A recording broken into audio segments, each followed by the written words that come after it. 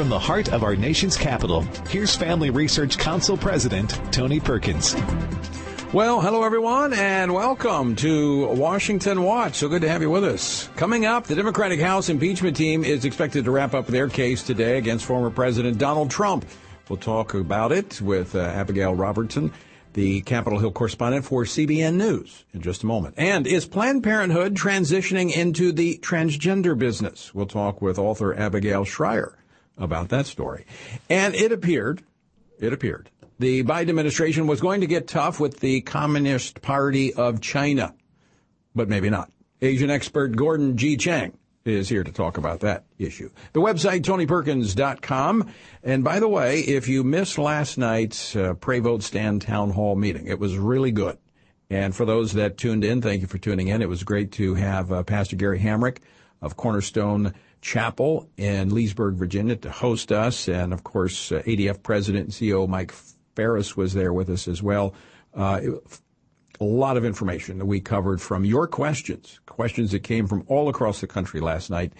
We've got it archived. If you missed it, you can go back and see it. A lot of good information, encouraging information about what's happening as it pertains to election reform, making sure your vote counts in the future, in the upcoming election. So anyway, you can find that. Go to TonyPerkins.com, follow the links over. And again, a good way to stay in touch. Text the word STAND to 67742. That was actually one of the questions last night was, what happens when you get canceled from these social media platforms? How are we going to know what's going on? Text the word STAND to 67742. We're creating our own means of being able to communicate, so we're not relying on big tech who is, canceling out conservative voices. As I mentioned, the Democratic House impeachment managers are expected to wrap up their case today against former President Trump. Yesterday, they presented for nearly 8 hours, going through footage of the January 6th riot and Trump's speeches in the weeks leading up to it. Tomorrow, Trump's defense team will have its turn as both sides get a total of 16 hours to make their arguments. Joining me now to talk about some of the highlights from the Democratic Party's case against the president and what we might expect from the Trump defense team is Abigail Robertson, the Capitol Hill correspondent for CBN News. Abigail, welcome to Washington Watch. Thank you for having me. It's great to be here. Well, let's start with your impression so far of the presentations made by the Democratic House impeachment managers. Well, the House impeachment managers are certainly playing the emotion card. And while some Republican senators have admitted that, as they've played these videos from the horrific attack on January 6th, they've been led to tears, it is still unlikely that this is going to end in a conviction because many Republican senators do not believe this impeachment trial is constitutional. And we saw that at the beginning of this week when 44 Republican senators voted on the very first thing they considered is proceeding to this impeachment trial of a president who is no longer office constitutional. And while it just needed a simple majority, which they had, so it proceeded, 44 Republicans argued that it is not. And Democrats would need 17 Republicans and every Democrat senator to get that 2/3 majority to convict President Trump at the end of this trial. And right now, it looks like they are far from that. Yeah, I think you're absolutely right, Abigail. And here's where I also think the emotions, and I've seen this, some of the senators even tearing up, because here's what happened. They had a very limited perspective of what happened in January the 6th. They were rushed out. They went into a room. They were kept safe. And now they're getting to see a 360 view of what happened. And I can relate to that. I mean, we had actually here at our place in Washington, D.C., we had the first successfully prosecuted domestic terrorist case here when an LGBTQ activist came in and shot one of our people and tried to shoot up our building. Well, when we went back and we looked at the footage that was captured on the security footage, I mean, it was emotional for the team because, we only saw what we saw on that day and it was very limited. But then when you look at all of it, it's very emotional for these men. But that does not, men and women, but it doesn't mean that it changes the facts. Yes, and you're exactly correct about that. Remember, these senators and congressmen, for the most part, were hunkered down in the Capitol.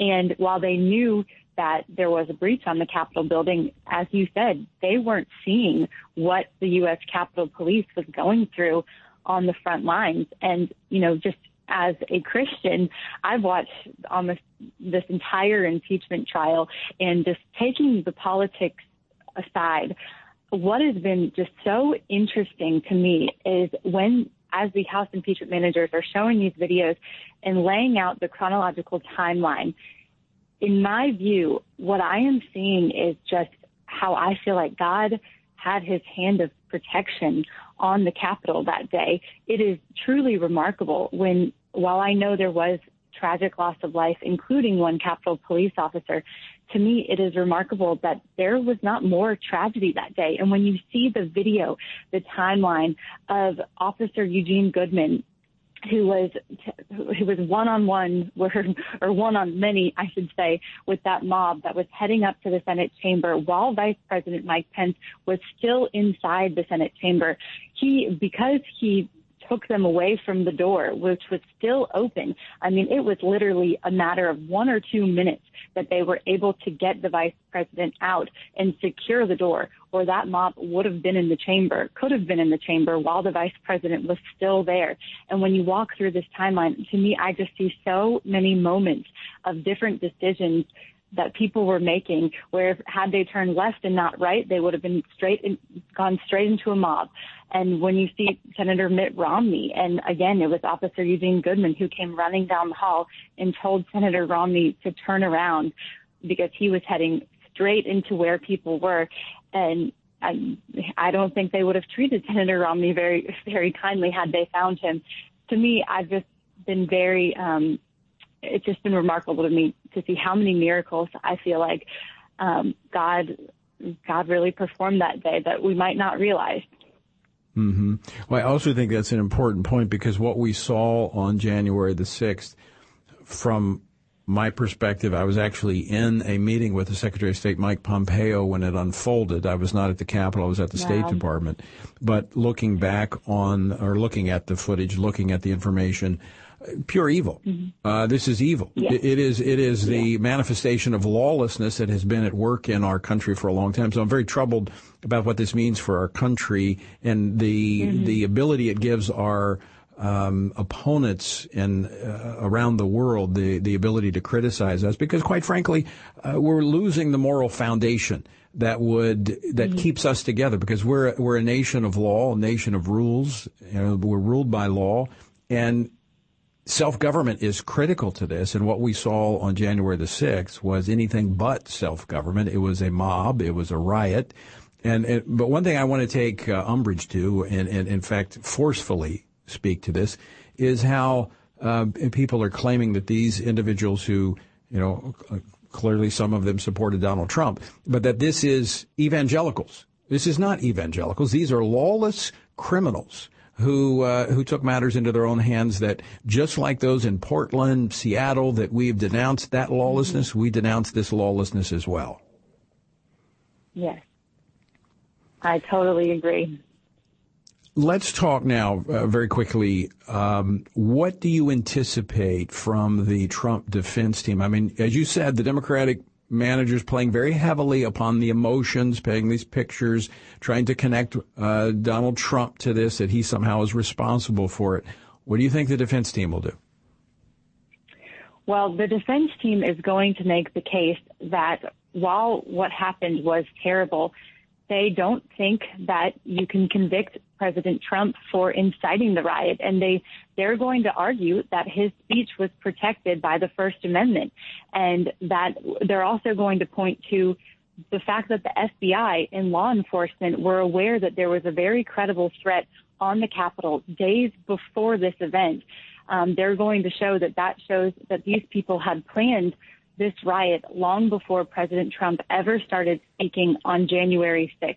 And they're really going to make that First Amendment argument. And they've even, in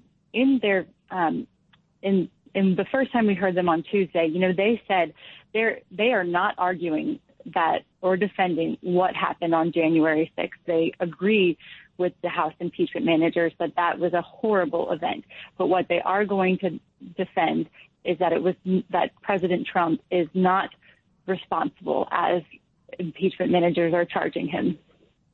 Well, and I'm sure some of the facts that will come out, because I had on my program here, I think it was on January the 18th, I had the former Secretary of Homeland Security, Chad Wolf, who showed that he had offered to the District of Columbia and to the Capitol, reinforcements. They didn't have specifics, but they knew there could be trouble, and so they offered additional help, which was turned down.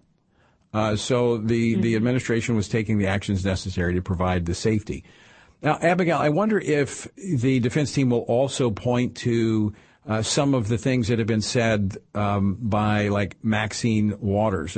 Bobby, do we have that clip of Maxine Waters handy? Let me play this clip. And so let's stay the course. Let's make sure we show up wherever we have to show up.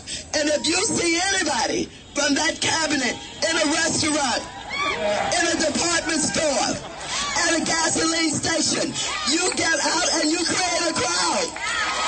And you push back on them. And you tell them they're not welcome anymore, anywhere.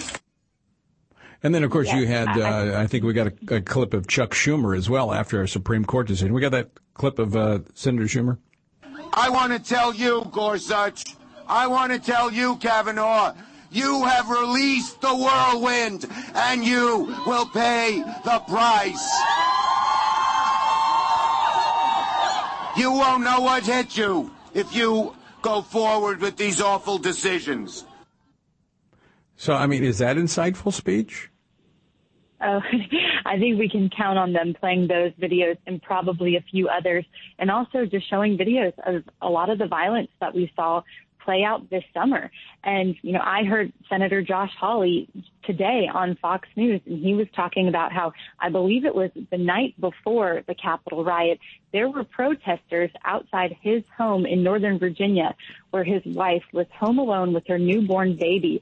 And there were protesters outside pounding on the door, chanting, calling for Senator Hawley to come out. And Senator Hawley was not even there. And he said today on Fox that he has not heard one Democrat condemning those actions. And I think that is going to be a key part of President Trump's defense, is showing that, there are many cases of other politicians also possibly inciting violence and calling for violence. And are they going to be charged as well? Yeah. I think you're right. I think it will be part of the defense. Abigail Robertson, thanks so much for joining us. Appreciate what CBN News does. Thank you. All right. And folks, that's a good resource for you. CBN News is a good source of credible, trustworthy information. By the way, just for the record, had the president asked me, I would not have encouraged him to have that event on January the 6th. I think it was bad timing, but I don't think the president's responsible for what happened. Didn't use good judgment in bringing people to D.C., but that's another story. Coming up next is Planned, I'll get this out, Planned Parenthood transitioning into the transgender services. We're going to talk about it with Abigail Shrier next. Don't go away. Hey, Matt. Hey, Hannah. What's going on? Why so gloomy? Well, I'm a little disappointed. I had a lot planned to do during the stay-at-home time, and I just didn't do it. Oh, yeah? What did you have planned that you didn't get to do?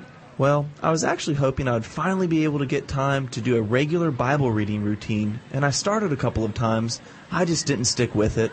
Don't be too down on yourself. Starting a new routine can be hard, but one way to help is to join in with others and to have a good game plan. I think I have a good solution for you. Oh, yeah? Tony Perkins and FRC are doing a 2-year study in the Word. They have it all mapped out. When did they start? I would be so far behind. Oh, that's not a problem. You can literally jump in anytime. There's a daily reading, just a couple of chapters a day, with questions to help you think about what you're reading. Nice. Where can I find this? Go to frc.org/Bible, and you can get started. Where's that again? frc.org/Bible. Got it. Checking it out now. In our time, North Korea remains one of the world's most mysterious countries. Unfortunately, what we do know about North Korea indicates the country is also one of the world's worst abusers of human rights, including violations of religious freedom. The North Korean regime has engaged in an intense crackdown on religion for decades. Today, few religious believers remain, and those who do face grave danger. The secretive nature of the regime, nicknamed the Hermit Kingdom, makes it difficult for American leaders to address these human rights issues. Yet, even though options are limited, the gravity of the situation calls on Western countries to take every action possible to relieve the suffering of the North Korean people, a people who have no chance of speaking up for themselves. To learn more about this important issue, check out FRC's publication titled North Korea, the World's Foremost Violator of Religious Freedom. To access the information you need to stay informed, including a list of policy proposals, go to frc.org/North Korea. Masculinity in America has never been under attack the way it is today. We've reached the point where the term itself is considered toxic or offensive to many. The consistent message in our nation is that masculinity by nature is bad and is the root cause of many of the problems plaguing our society. From his experience as a military combat officer and ordained minister of the gospel, Lieutenant General William Boykin has seen and dealt with firsthand the breakdown of leadership in our nation by the lack of godly men living lives of biblical purpose. In his latest book, Man to Man, Rediscovering Masculinity in a Challenging World, he addresses the essential elements of manhood as a provider, an instructor, a defender, a battle buddy, and a chaplain, and explains how to personally develop these traits and pass them to the next generation. Get your copy today of Man to Man, wherever books are sold.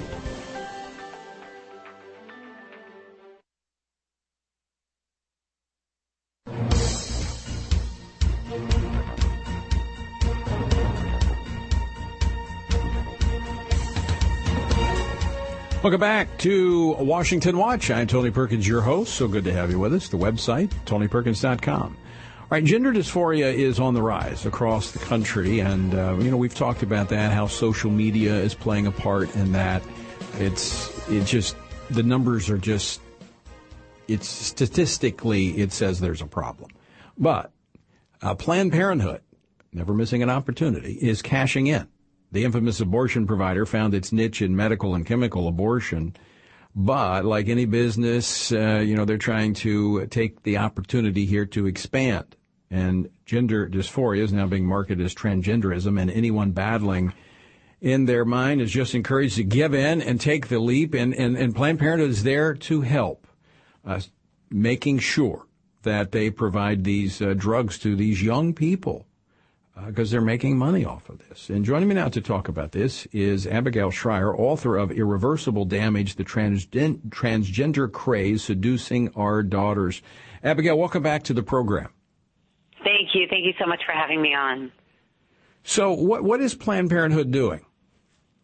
So, the truth is I really wish they were helping. What they're providing is teen girls, the age depends on states. In some states like Oregon, you can go in at 15 to a Planned Parenthood clinic, and without parental permission, without so much as a therapist note, you could walk in, you get a course of testosterone that day, and very often having never seen a doctor.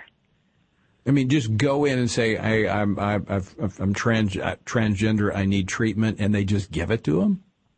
Well, there's typically a 1-hour intake interview, but, I talked to one whistleblower I've talked to many adolescents who've, received testosterone from Planned Parenthood. But this was the first time I was able to talk to a whistleblower.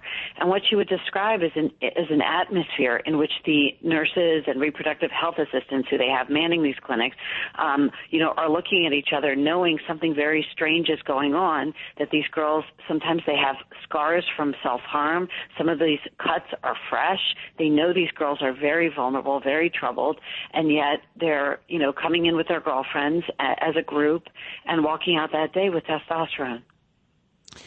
So what do you think is driving this? Well, the drugs are extremely pricey. And, of course, if you start, unlike abortion, as the, whistleblower I talked to pointed out, you become a lifetime patient when you start on them. So it's a lot of repeat visits to Planned Parenthood to check on your blood work and do follow-ups. That's not what abortion is. Abortion is typically a one-time visit. And so there's no question this is a very lucrative enterprise in a time when, frankly, abortion rates are very down in America. They're lower than they've been at any time since 1973 when Roe v. Wade was decided. So Planned Parenthood adjusting their business model so they can continue to rake in profits. I would imagine. I mean, it's certainly been successful for them. In just 5 years, they've gone from 26 clinics that provide testosterone to 210 clinics providing this service. Well, that gets to the underlying issue that you've talked about before as what is fueling this transgender movement across the country.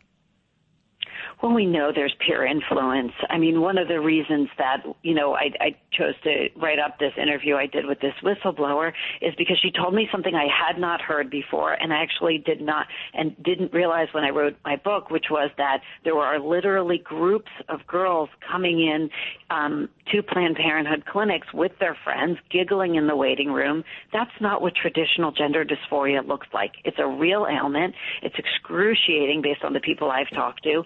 The young, the adults who decide to transition, transgender adults who are lovely people. I know many at this point, and they do it because that's how they feel most comfortable. That is not what these girls are doing. They are as teenagers deciding out of the blue, encouraged by a lot of peer influence. These are very vulnerable girls.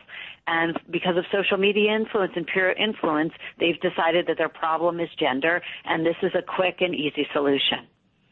Well, I want to transition to the policy aspect of this because I think clearly you've documented, and I've read your stuff on how the social media is fueling this, but policies could as well. I've got a clip here. Earlier this week, the White House press secretary was asked about one of the executive orders regarding transgenders. And let's play this clip. I would just say that the president's belief is that trans rights are human rights, and that's why he signed that executive order. And in terms of the determinations by universities and colleges, I would certainly defer to them. This was about the slippery, yeah. This forcing educational institutions to allow men who claim to be women to participate in women's sports, use the restrooms, the locker rooms, the showers, and so forth. I mean, you have to acknowledge, and I'm not saying that to you, I'm just saying generally speaking, you have to acknowledge that public policy is driving part of this as well.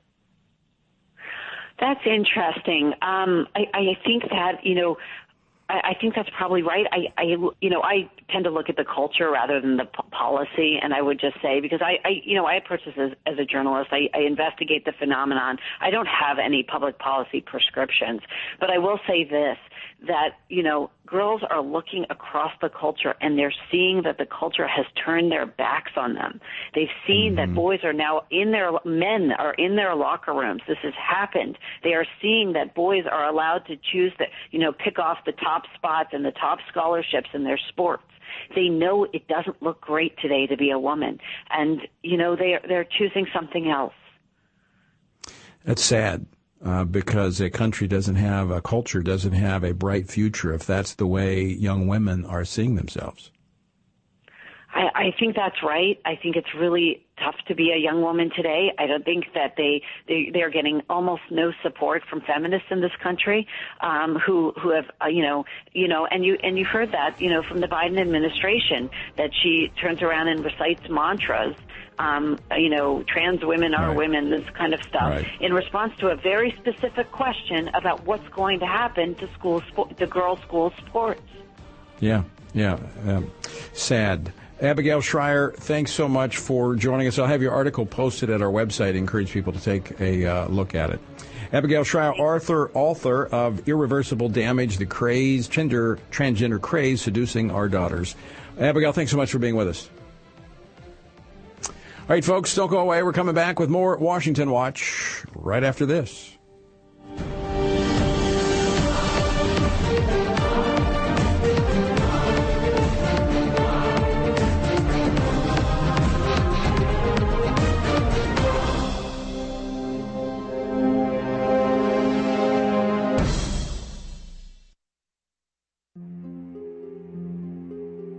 The history of religious persecution in China is extensive, and many are not aware of the current oppression of religious groups taking place there. China restricts religious practice and oppresses religious minorities on a sweeping scale.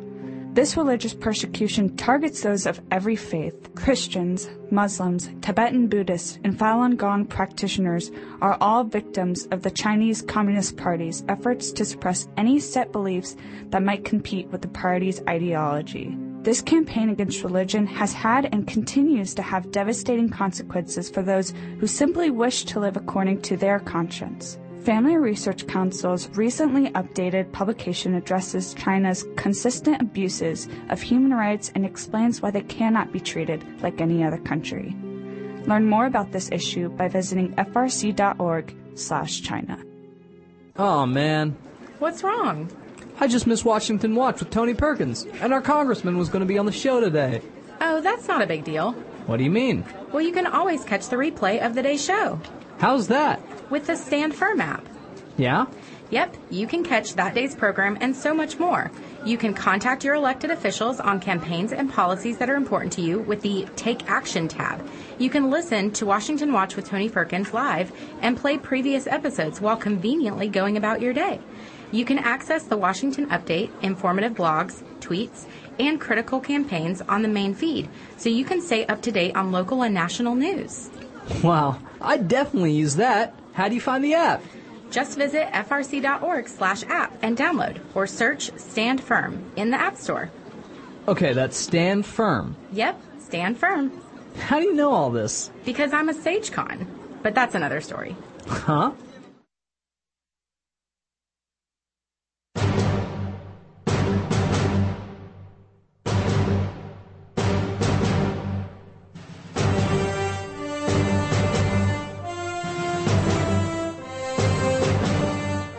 This is Washington Watch, and I'm your host, Tony Perkins. So good to have you with us. The website, TonyPerkins.com.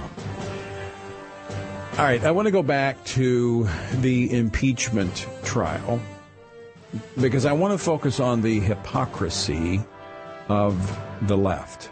And you may get tired of hearing this, so if you want, turn it off. But I think you need to know this, and you need to be able to point it out to people. There's really kind of two issues that are being talked about here. One is that the president, by his talking about the election being stolen, was undermining the legitimacy of the election and working up the American people. Now, what amazes me is how the left, like, for them, they are completely disconnected from history, their own history. It's like, it's only right here and now. Well, I want to take you back to the 2016 election. You remember the whole Russian collusion? That was all about how the Russians colluded with Donald Trump and his campaign to steal the election. Do you remember that? And of course, they had, the hearing upon hearing upon hearing, and they came up with nothing, and they moved on to something else. Well, some people didn't move on. I've got a couple of clips here of Hillary Clinton. Now, this first one, Hillary, this was in May of 2019. And she's in California speaking about the election. Bobby, play that clip. You can run the best campaign. You can even become the nominee. And you can have the election stolen from you. What? She said the election was stolen. She's inciting people. Like, there's more. Let's play clip number 2. He knows he's an illegitimate president. He knows that there were a bunch of different reasons why the election turned out the way it did. And I take responsibility for those parts of it that I should. But, Jane, it was like applying for a job and getting 66 million letters of recommendation and losing to a corrupt human tornado. Wow. And, of course, Hillary Clinton was not alone. She had Nancy Pelosi. She had the Democratic establishment challenging the outcome of the election. As I mentioned, Congress for the first year was involved and just focused on this Russia collusion. That's all they were talking about. And the media giving a lift to all of this. In fact, it went on longer than that. And then, of course, they went into the impeachment over Ukraine. And so it was one thing after another, but they were trying to undermine the legitimacy of his election, saying it was stolen because of the Russia connection. All right, that was one of the things. So we see the hypocrisy there, where because the president challenged the election outcomes, he's responsible for people being upset. What about them? Was that why they were burning Portland and Seattle and all these other countries, all these other cities across the country?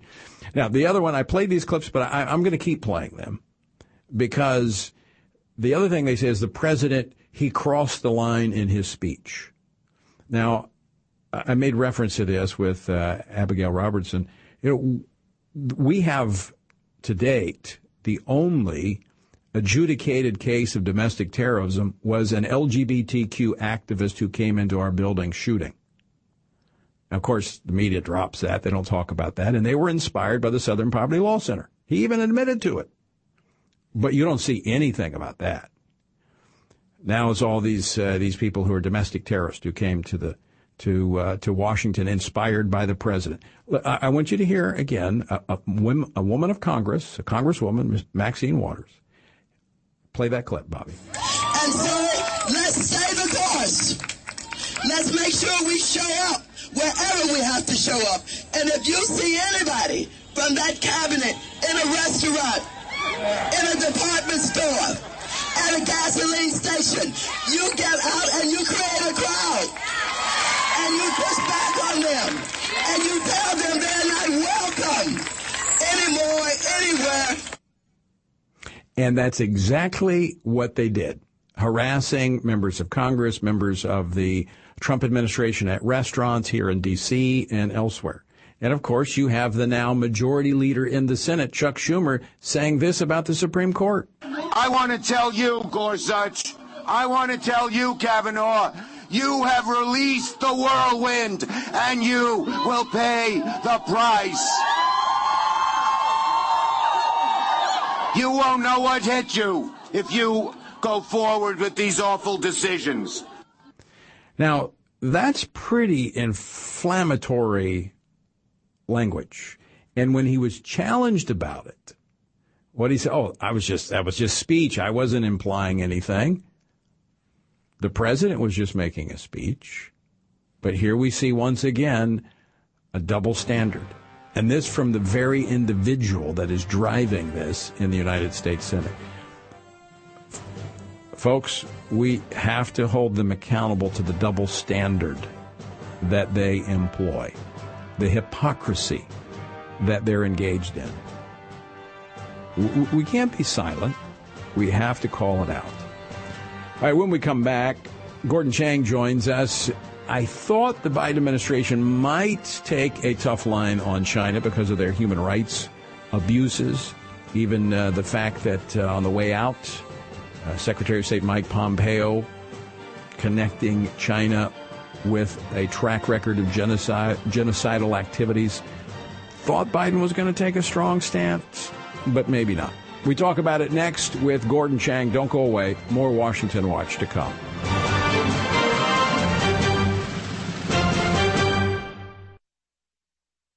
Get a trusted perspective on the news of the day every day.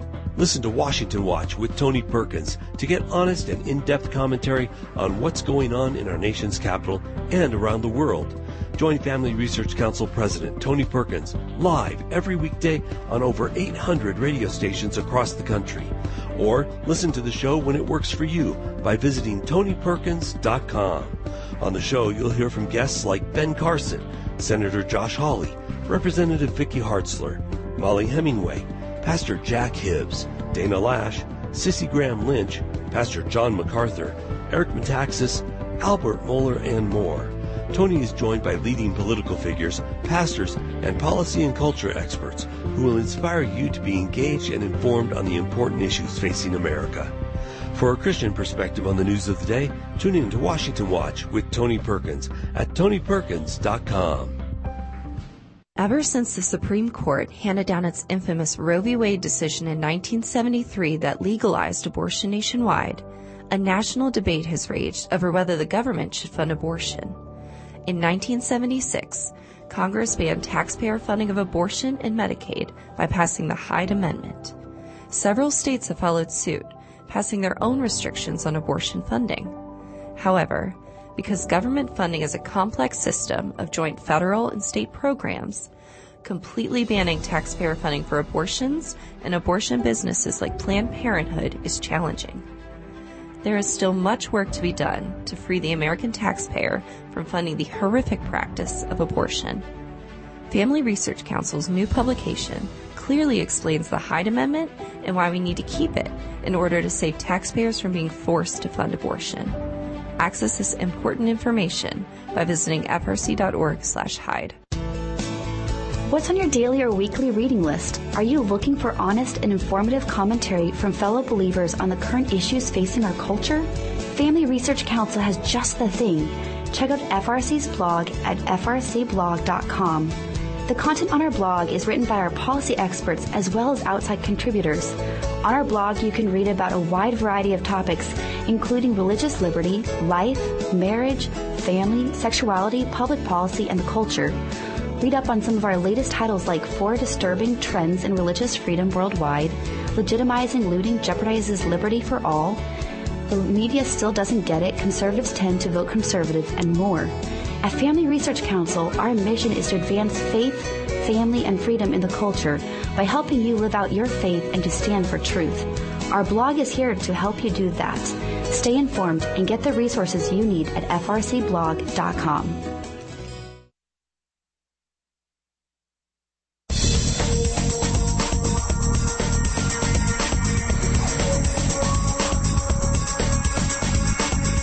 This is Washington Watch, and I'm your host, Tony Perkins. So good to have you with us. The website, TonyPerkins.com. If you missed last night's town hall meeting, the Pray Vote Stand town hall meeting, A Way Forward, you can go to TonyPerkins.com and follow the links over. We got it archived there. Powerful stuff. It was very good. Had Pastor Gary Hamrick, senior pastor there at Cornerstone Chapel, and we also had Mike Ferris, president and CEO of Alliance Defending Freedom. Covered a lot of ground. So anyway, it's there. Go to TonyPerkins.com, follow the links over. All right, there was a moment in which I thought President Biden appeared that he was going to be tough on China, calling on the free world to hold the communist regime accountable for their human rights violations at the very beginning of his term.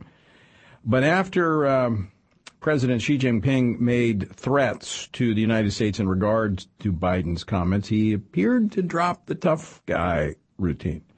Biden is already making concessions to the CCP by removing a Trump-era rule that removed Chinese propaganda machines from school campuses across America, which is quite amazing. He did this very quietly, too. So what's next? In fact, I got a little clip here I want to play. This aired during the Super Bowl, or the Super Bowl. It was a 4-part series that he did with Noreen O'Donnell. And I want to play that clip. So, Bobby, go ahead and play that clip for me. He's very bright. He's very tough. He doesn't have, and I don't mean as a criticism, just a reality, he doesn't have a democratic small d bone in his body. But he is, the question is, I've said to him all along, that we need not have a conflict, but there's going to be an extreme competition. And I'm not going to do it the way that he knows this, because he's been sending signals as well. Then I'm not going to do it the way Trump did. We're going to focus on international rules of the road. Again, that was his interview with Norah O'Donnell of CBS Evening News, aired during the Super Bowl. Joining me now to talk about this is our good friend Gordon Chang, author of The Coming Collapse of China and the Great U.S.-China Tech War. If you want to follow him on Twitter, it's Gordon G. Chang. Gordon, welcome back to the program. Thank you so much, Tony. All right. Let me ask you this. He says it's going to be extreme competition. How do you compete with somebody who's cheating? Well, you impose costs. And we heard from Biden campaign officials before the election that they really weren't into imposing costs on China. What they wanted to do was to improve the United States itself. So, for instance, develop our technology and our know-how. Now, that sounds fine, but China steals somewhere in the neighborhood of, let's say, $500 billion worth of U.S. IP each year. So we can't develop our technology. We can't improve our economy unless we impose those costs on China. So there's a lot to unpack from what Biden has said. But I think the most important thing, Tony, is that although sometimes he does talk tough, extreme competition, what we have seen for the 3 weeks from his executive orders and other actions really has been a lot of giveaways to China, and we haven't gotten anything in return. Are you concerned about the path that the Biden administration is currently charting? Absolutely. We look at some of the executive orders. There are no defenses for what he did. So, for instance, President Trump, with an executive order, barred China from supplying equipment to our electricity grid. In other words, that prevents China from committing sabotage. And that's not a theoretical concern when it comes to the grid. Yet Biden, in an executive order, repealed that Trump-era protection.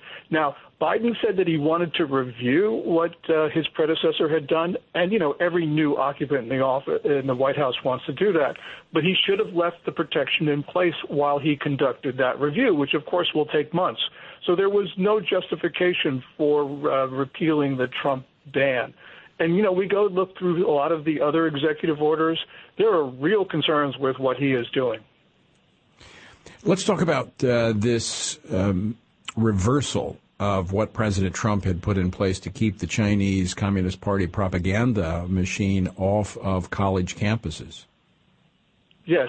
Well, that's another thing that he's done recently, and that is to not go forward with that Trump-era ban, which I think is essential because a lot of people talk about the Confucius Institutes, which there are about 60 or so left on U.S. college campuses. There are 500 Confucius classrooms in our secondary schools. And people say, well, these are just language programs. Well, no, they're not, because they also teach culture, and we know that they're not really run by the Ministry of Education, which is really the front.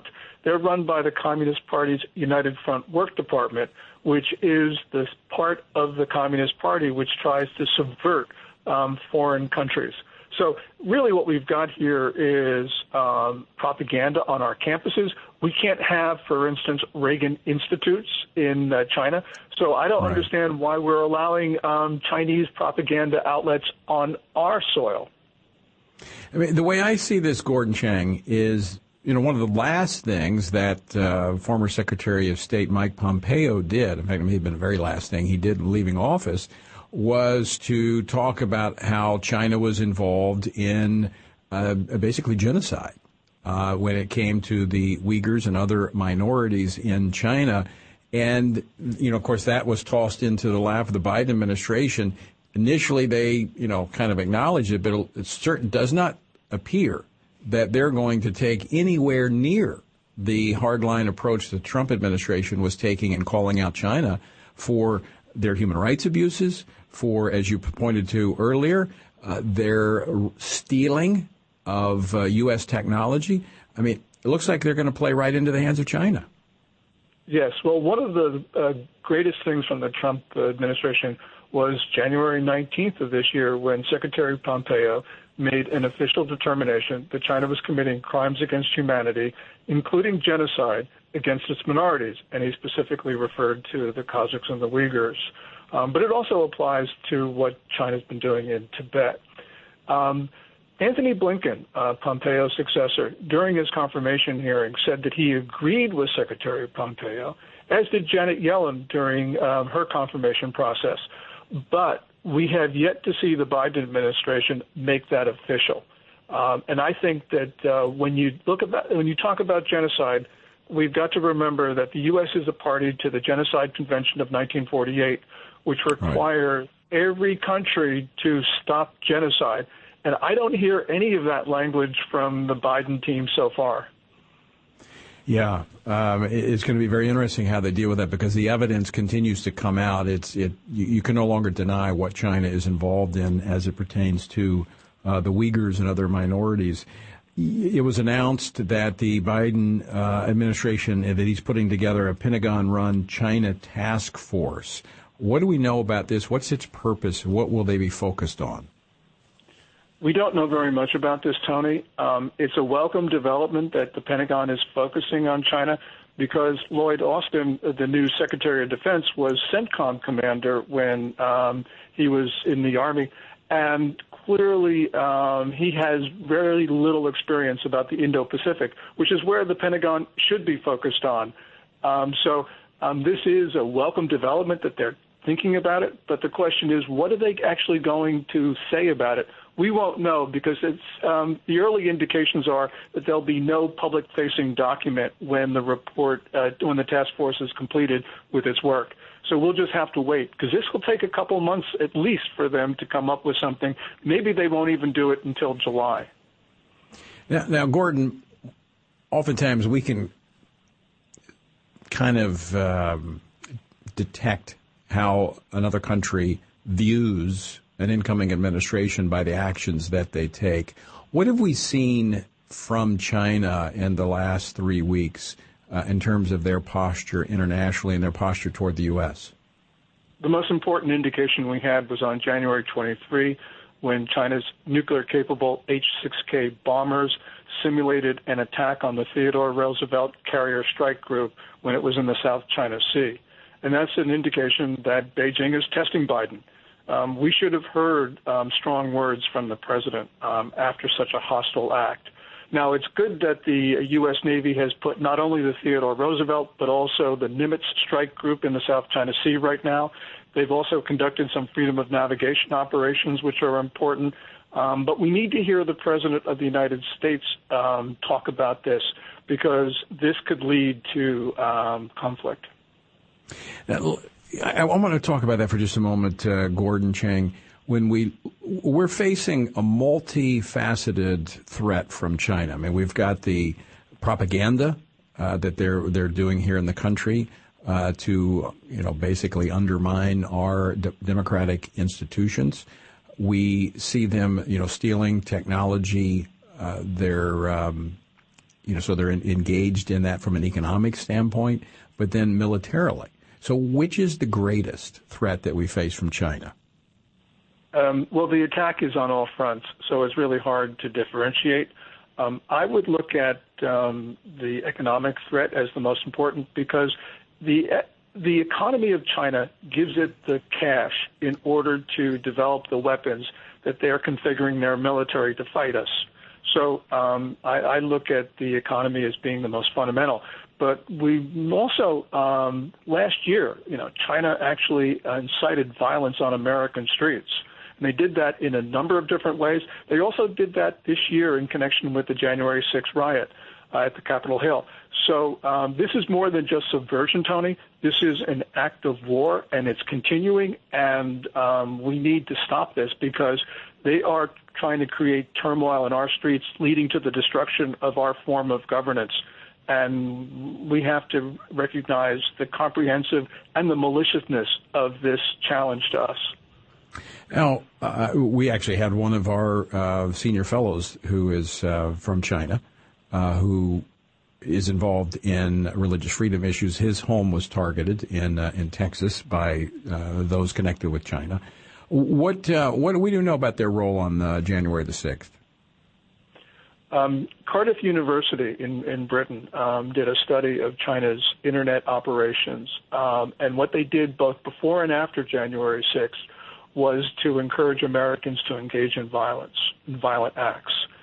So, and then, of course, China has then at the same time pointed to the Capitol 6 riot and said this shows that American democracy is failing and the United States is collapsing. And this is a malicious propaganda narrative, which, there's just so many things that one can say about it, but they're trying to destroy our government and destroy our society. We know that this is the most malicious way that a government can act short of the use of force. Mm-hmm. I want to go back for just a moment, the few minutes we've got left, Gordon. The economic, obviously, if they don't have the money, they can't ramp up their military. And they're getting that money from American consumers. And I think that's one of the things we've got to think about when we buy products. I mean, we've talked before about the number of American companies, Nike, Coca-Cola, and others, who are connected in some form or fashion to the supply chain using forced labor with Uyghurs. And, so that's one thing we got to be concerned about. But also, when we buy those cheap Chinese products, that's just dollars going into their coffers to build up their military threat against America. Well, it certainly is. And it's also American investment, portfolio investment into the Chinese stock markets. It's also, for instance, we have ancestry companies that use China's services to survey, to create DNA profiles of Americans. So there's all sorts of ways we are shoveling cash into China. And by the way, you mentioned Nike. As Nike lectures us about racism, it was purposefully and knowingly using slave labor to produce its shoes. There's a factory in Qingdao in China. This is just beyond words unspeakable. Well, I mean, NBA also falls into that category as well. What we've seen happen is all of this, corporate America, woke corporate America is just like, the Democratic Party is so filled with hypocrisy. It's astounding. But here's the bottom line for consumers is that we don't have to do business with those entities that, number one, are lecturing us on, as you said, all this wokeness, and then, turning their back on people who are being tortured, killed, and imprisoned. But then these products that are coming from China that are feeding more money into China, look, pay a little bit more, get American made or from some other country that's competing in the market now. And that's what the Trump administration tried to do by getting our supply chains out of China. We need to accelerate that process. We've heard very little from the Biden team since the inauguration. They announced a Buy American program, but that's just a drop in the bucket. Yeah. And as you say, American consumers are fueling China's military machine. Yeah, and that's where we can take responsibility without the politicians. Gordon Chang, as always, great to talk with you. Thanks so much for joining us today. Thank you, Tony. All right. Again, you can keep up with Gordon G. Chang on Twitter. And look, people are always saying, I just can't do anything. This is one of those things where you spend your money. Second Vote, I hadn't talked about them in a while, but a great resource. You can go to secondvote.com or .org, I can't remember which, or you can download the app, and it tells you which companies are worthy of doing business with. Don't give your money to those companies who are working against your values. All right, out of time, unfortunately. Check out the website, TonyPerkins.com. Until next time, I leave you with the encouraging words of the Apostle Paul found in Ephesians 6, where he says, when you've done everything you can do, when you've prayed, when you've prepared, and when you've taken your stand, by all means, keep standing.